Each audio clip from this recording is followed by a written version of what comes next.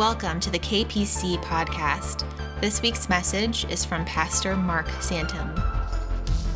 Well, it's good to be here with you again this morning. We are almost at the end of Romans. If you're new to us, we've been journeying through Romans since 2009, so it appeared. And I don't mean that, I mean in the best way. We've been there since the spring. We're almost there. We're not finished yet. So Pastor Steve will finish Romans 16 either next week or the following week, right before Thanksgiving.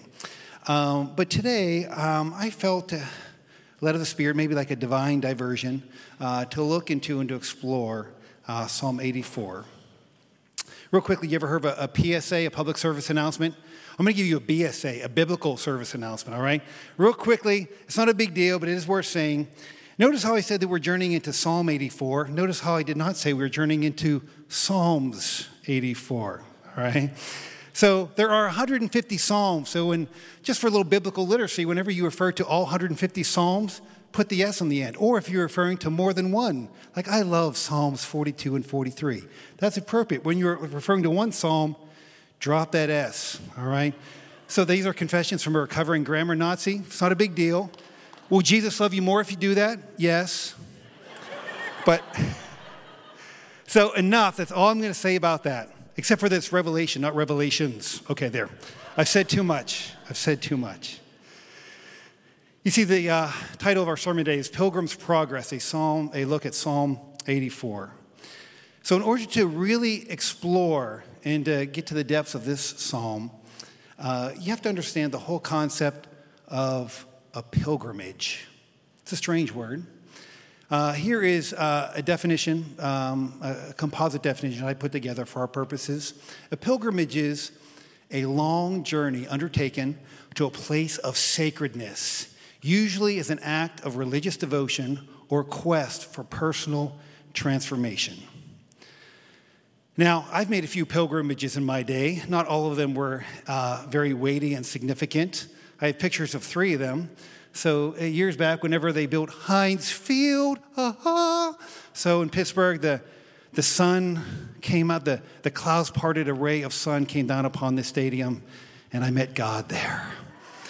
All right, that's a bridge too far. But anyhow, it was sacred for me, not in the spiritual sense, but I've invested a lot as a Steelers fan over the years, and some of you would be the same. So like Kurt Bailey, when you go to Dodger Stadium, there's that sense of, the Lord is here. I also made a pilgrimage as a former English major and English teacher. My wife and I in 2002, we got to go to England, Stratford-upon-Avon, the Royal Shakespeare Theatre, the Swan Theatre. So we actually got to see Twelfth Night there. It's like, this is amazing. I feel like Bill Shakespeare is right here among us. So that was sacredness as well.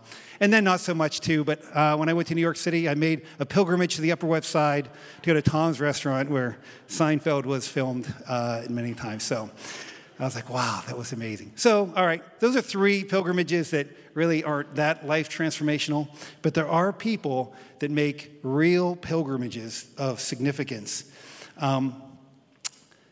One of them, obviously, for our purposes here today, will be a little more relevant.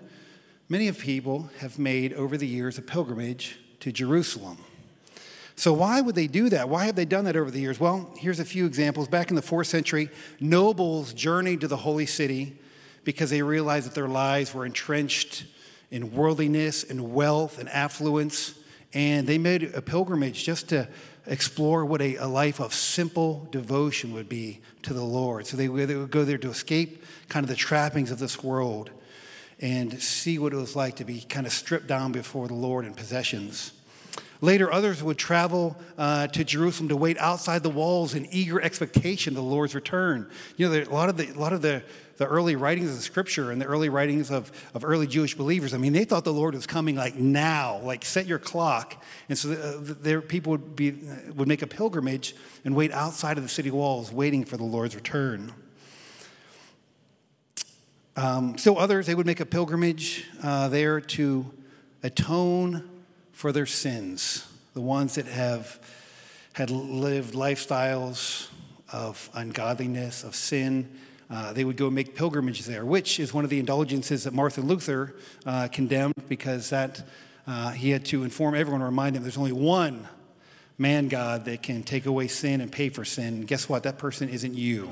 So don't waste a very good pilgrimage by trying to pay for your own sins. And still many others would simply go there to meditate upon the death and the resurrection of Jesus. They would go to the Church of the Holy Sepulchre, and they would just reflect on the most magnificent event in the history of the human race, the death and the resurrection of Jesus. I'm guessing that there are a number of people here at KPC that have at least one time made a pilgrimage to Jerusalem. If so, let me see your hands if you have been there. Look at that. That's a wave. To quote Napoleon Dynamite, lucky. I would love to go there. That is on my bucket list. How many of you would recommend either, how many of you would like to go again, or you recommend to others that they should go? Because you found that to be more than just a good place for a tourist, right? You went and you found spiritual significance there. If you went as a Christian and you thought, well, we went to Amsterdam, then we went to France and we went to Jerusalem. They were all the same. All right, you probably need to do a little bit of a heart check. So today, I want to, since we're talking about pilgrimages and why people made pilgrimages to Jerusalem, let's take a short journey into a psalm that speaks about a long journey. And for our purposes today, we're not talking about making a literal pilgrimage to the location, geographic location of Jerusalem. We're not even talking about the place called heaven. What we're talking about today is our journey to a closeness with and a holy delight with the Father and the Son and the Holy Spirit. And as you know, it's a long and adventurous journey. Let's pray. Lord, we just thank you as we look into your word today. Would you meet us? Because we are pilgrims, longing to make progress. Some of us have journeyed well. Some of us have journeyed far. Some of us are new on our journeys. Others feel like we take 2 steps forward and 8 steps back. Lord, but we are all on a journey. So, Lord, we pray for insight and hope and wisdom and help from your Holy Spirit through your word today, that you would help us sojourners on our travels. Lord, we love and thank you in Jesus' name. Amen. All right, we'll dive in. We won't be able to treat every verse with the same amount of attention, but we'll see how far we can get in our short time today. Verses 1 and 2, if we look at those, the psalmist starts off, "How lovely is your dwelling place, Lord Almighty. My soul yearns, even faints for the course of the Lord. My heart and my flesh, they cry out for the living God." Right off the bat, you can tell that this psalm is all heart. They use the language of love poetry to write this psalm, speaking of beauty, the longing of the soul, and the desire to be with God. And so what is this beautiful place that the psalmist is describing here? Well, it's either the tabernacle, which is erected in the days of King David, or the temple, which is erected in the days of King Solomon. Depending upon which biblical scholars and your studies choose, you'll find that maybe they come on both sides of the coin on this. But the temple, when Solomon built, was arguably the most glorious structure on the face of the earth. Remember when the queen Sheba came from afar? She came and she was just blown away by the splendor of God's house. But to be fair, the psalmist isn't just talking about a beautiful place. Jonathan gave the word today about beholding God's beauty. Now, it's one thing to behold the beauty of a building, but the psalmist here longs for what truly makes God's dwelling place so desirous, and that is his presence. Psalm 84 expresses the longing of a person who longs to be in Jerusalem, but is unable to make that journey or their en route. So that's why there's so much longing here, because the psalmist is not there in Jerusalem, is not there in God's presence, but so desperately wants to be. So once you get that, once you even understand that is the framing of the mindset of this pilgrim, it helps you to understand the psalm a lot better. So most people, including myself, believe that this psalm was written by the sons of Korah. You guys remember Korah? If you have a son, I probably wouldn't name him Korah, Korah. Korah was the one that led the rebellion. Yeah, I might turn back and talk to you guys every now and then. You're going to be here for a while, So Korah led the rebellion in the desert, in the wilderness, against Moses. And remember, he was the guy that was swallowed up like Boba Fett in the desert. And so these are his descendants, not his literal sons, but his descendants. So many people believe that, most people believe that the sons of Korah wrote this. Still others, like respectable guys like John Calvin believe that King David wrote it. So either way, when you read Psalm 84, you can actually read it from both perspectives, and it's interesting to see the nuances of reflections you might get based upon who you think wrote this psalm. But nonetheless, whoever you believe authored it, the main spiritual themes of spiritual hunger are consistent here, and they're worthy to be embraced. Just listen to verse 2.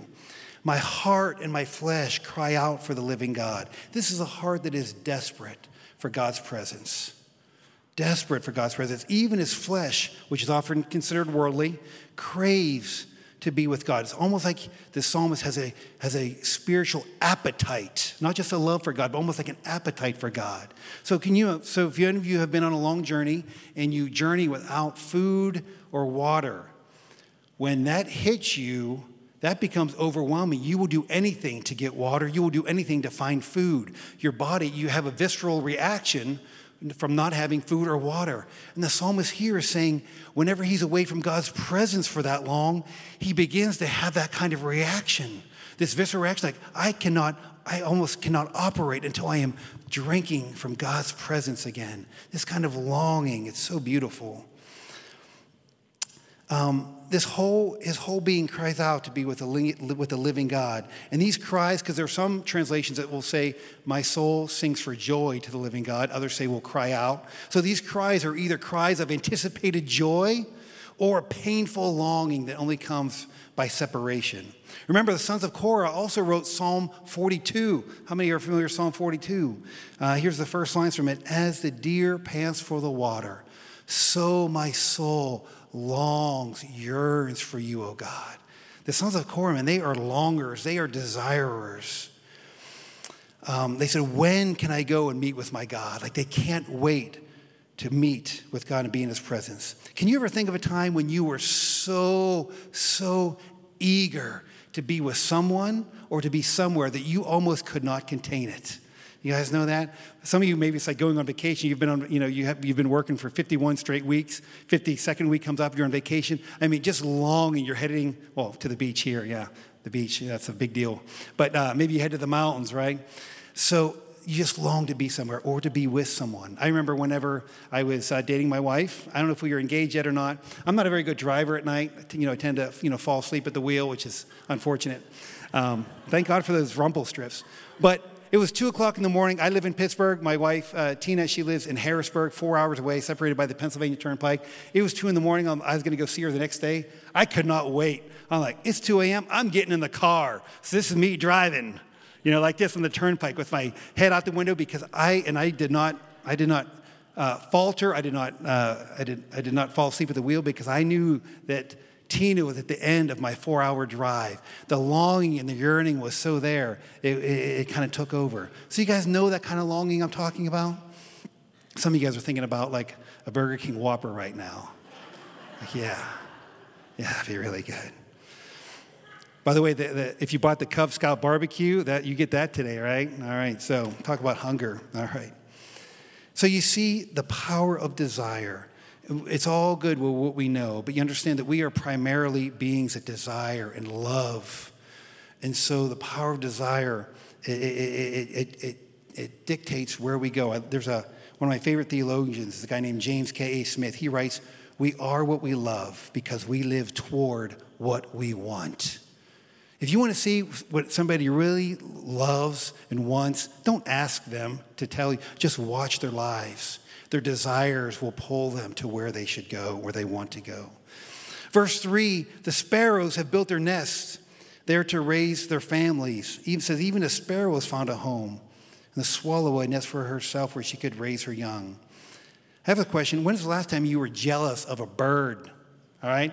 This guy is so hungry to be in God's presence that he desires to be with the sparrows and the swallows. And, sparrows and swallows, they're flighty birds. But even the picture here is that they have found rest. How many of you tend to be flighty and anxious? In God's presence, there is rest.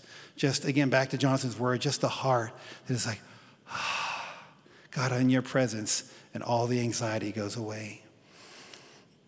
In verse 4, blessed are those who dwell in your house, for they are ever praising you. Notice it doesn't say, blessed are those who come to KPC for 90 minutes a week and praise God for 30 of them. Then they call it a week. Repeat 7 days later. The psalmist here is talking about the inextricable connection between experiencing the blessing of God and the believer's life of continual praise. Everyone say continual praise. Like the water. You don't have to check and say, is that river out back still flowing? It's always flowing. And sometimes you have to give a pep talk to your soul to keep it going. Remember David in Psalm 103? He says, bless the Lord. Listen, soul, bless the Lord, O my soul, and all that is within me. Bless his holy name. Remember, he also said, why so downcast, O my soul? Put your hope in God. Sometimes we need to get those, when we feel that the rivers are a little bit dry, you need to stand up in Jesus' name. That is an essence of spiritual warfare right there, right? Where you stand up and you tell your soul, we will command your soul to bless God. Get those rivers flowing again, because he's always worthy of his praise. So if you look at verses 5 through 7, they go a little more in depth now to the life of a pilgrim. Blessed are those whose strength is in you, whose hearts are set on pilgrimage.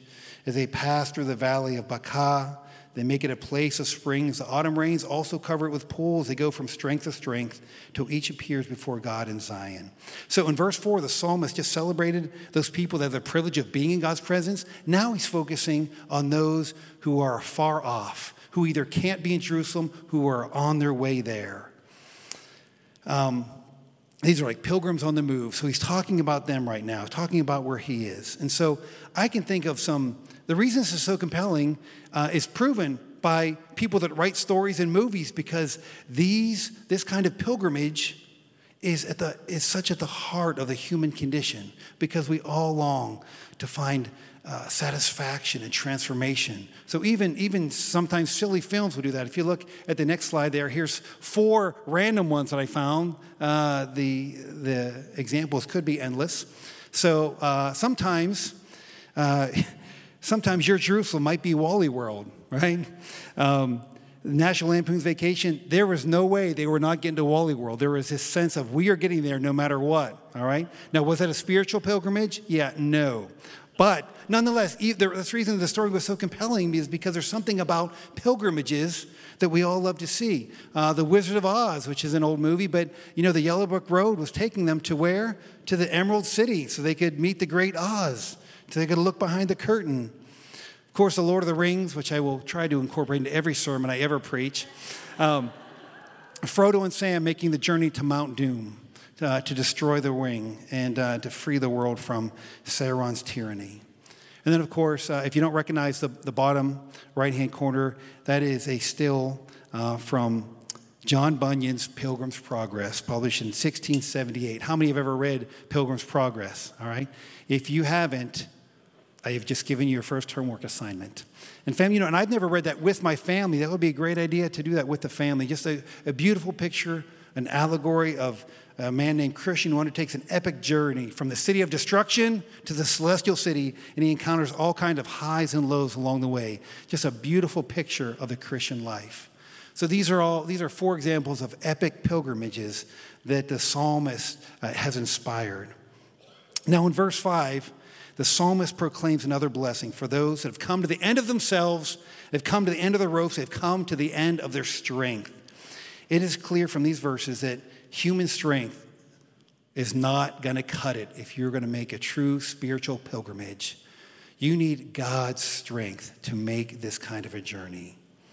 It requires the power of the Holy Spirit not only to undertake this journey, but to even want to take it to begin with. You understand that? Do you remember, this is Theology 101, we were dead in our sins. We were dead. We were floating. Dead. Dead people can't do anything. God is the one that takes the initiation and revives us and brings us to life. And some of you, even though you follow Christ, some of you feel that you are spiritually dead. You feel like, I don't have the wherewithal to make a journey to God. I'm just an outsider and I need to be content with feeling like that. Boy, that is a lie that needs to come down, and I pray that it comes down today. That God will come in to fan into flame the desire that you have, give you the strength to even undertake a spiritual journey. Notice, I love this. If you look at the language, notice how the blessing comes when your heart is set on pilgrimage. The blessing doesn't come after you make it to your destination. The minute you get in your heart and say, God, I am going after you with all that is within me, there's a blessing that comes. There's a blessing that comes from a holy resolve, this holy resolution, like there is nothing, there is nobody, there's no circumstance that is going to keep me from my destination. None of this, laissez-faire, whatever will be, will be. We'll just kind of take the path of least resistance. That's not the kind of men and women of God that the scriptures celebrate. Even Jesus, remember this verse in Luke 9:51. And it came to pass when the time had come that Jesus should be received up, he steadfastly set his face like flint to Jerusalem. You know that? How many of you ever felt like, okay, you set your face like flint, your heart is set, this is going to happen no matter what. God gave you the strength, this holy resolve to do it. I know some of your stories and that you have done that or that you are doing that now. And good things happen when that kind of resolve comes upon you. So you have to ask yourself, where is your face set toward now? How is your heart set on a pilgrimage toward God? Because remember, desire, our desires prove what we really want. And some of us need to pray before God today and say, God, you have to reorient my desire. The desires I have, they're just weak. They're pointed in the wrong direction. Lord, would you orient my desire toward you like the sons of Korah? Give me that resolve that ain't nothing going to get between you and me and a closeness that your scriptures promise. And it goes on to say, you know what? Your face better be set because this passage says, tough times on your journey, well, they are a-coming. In verse 6, it says, as they pass through the valley of Baca, they make it a place of springs. The autumn rains cover it with pools. You know what the valley of Baca means or it stands for? It means a dry and a thirsty valley. It is so dry, so arid there that sometimes the only moisture that is to be found is your tears. How many have ever been there? How many have been to that valley? You feel like my tears are the only thing that is wet in this place. It's a place of weeping and tears, a place of harshness and weariness. And I know some of you have been through this valley, and I know some of you are currently having your mail sent there because you feel like you just are living in this valley. But I love what theologian Thomas Horn said. I'm going to read this to the choir back here. It's such a great quote. This present world is to us the valley of weeping. In our passage through it, our only hope is to be refreshed by the streams of divine grace flowing down from the great fountain of consolation. Beautiful. You see, in verse 6 and 7, it says that the pilgrims, they go from strength to strength, not from weakness to weakness, till each appears before God. They make the valley, this dry valley, a place of springs. The autumn rains cover it with pools. See, God is the one that brings waters of refreshing to this valley. Just like he did in the desert, from the rock. Moses, waters come out of the rock. Water doesn't come out of a rock unless God's behind it. And so, if you remember, Lord of the Rings reference. So Frodo and Sam are close to Mount Doom, and Sam gives Frodo the last of his water from his canteen, just drops, and that helped Frodo get the strength he needed to take the next steps. But we don't serve a God that will come with the last few drops of the canteen. We serve a God, you can see, there are pools in this valley. You can do a cannonball in these pools of refreshing. God is a God of generosity and lavishness. And so when you need that water on your journey, guess what? It will be provided. And another vital principle in making the spiritual pilgrimage from these verses, if you notice this, that we journey together, not alone. Do you notice the plurals in here? Blessed are those whose hearts are set on pilgrimage as they pass through the valley of Baca. Not as she does, not as he does. They go from strength to strength. In Pilgrim's Progress, he set out alone. But it wasn't long before a Christian realized, I need a little help from my friends, right? Lean on me. He needed some of those, right? So he encountered friends with the names of Help, Faithful, and Hopeful. We are never meant to do this alone. When you are journeying this spiritual journey through the kingdom of God, do not embrace rugged American individualism. We will find somewhere to bury you, right? So that's the thing about being an American is great, but the individualism is not something that's conducive toward the gospel. We just, well, Jesus is just you and me. No, it is not. It's never just you and Jesus. It is you and Jesus, but it's you and Jesus and the rest of us. It is, we do not journey alone. We journey together. We get each other's backs. That's the only way that we make it through this journey. How many of you can honestly say, you don't have to name a name, when you were going through some deep, dark, in this valley of Baca, you were in a spiritual journey, God sent you somebody or people that literally saved your life and saved your faith. How many of you would attest to that? Thank you, Lord, for those people. And some of you have been those people. So remember, God provides spiritual strength and his perseverance by two ways in this passage: through the water of his Spirit and through the hope and encouragement of his people. You're going to make a journey without the Holy Spirit, without God's word, without others? Yeah, good luck with that, as they say. The Pilgrim's Prayer in verses 8 and 9, I'll just mention something real quickly. Here, the sons of Korah, they pray to the God of Jacob, right? They say, God, Jacob, they're going way back into covenant history of Israel, saying, you were the God of Jacob. You were there with Jacob on his journey. You will be with us and ours. He even says, look upon favor with your anointed one. The anointed one usually is the king. So he's referring probably to David or to Solomon. But what I love about this, remember, the sons of Korah, their heritage is embarrassing, right? You go way back and like, who's notable in your family tree? Korah. Korah, what did he do? He rebelled and led this rebellion against God's anointed. So, he was swallowed up. It was bad. Yeah, I'm related to him. So here, what I love about the sons of Korah, they said, Lord, look upon us through your anointed. We are with the kings. We are with those whom you anointed. We are separating ourselves from the generational sin and connection to the past. Kind of like what Jesus does with us, with Adam, right? We can stand with King Jesus, the ultimate anointed one, and say, God, Adam, we don't have place with him. We have thrown our lots in with the King, our defender. And so when we stand before God in that great judgment day, we have a king right here that says, this is my subject. I got him. Amen. All right, so here's the home stretch.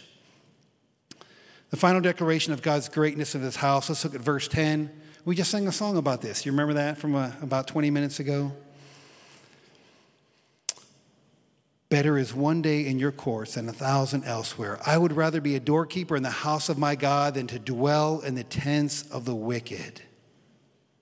What are the gems we can mine from this verse? Well, let me just say this. Sometimes there's a difference between school math and Bible math, right?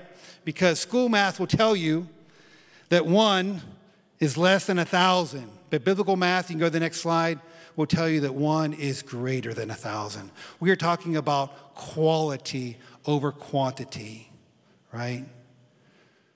I tell you, I don't have any tattoos on me. If I ever get one, I might just get that. One is greater than 1,000. I'd love for people to come up and say, what does that mean? You really stink at math. I'm like, that is true.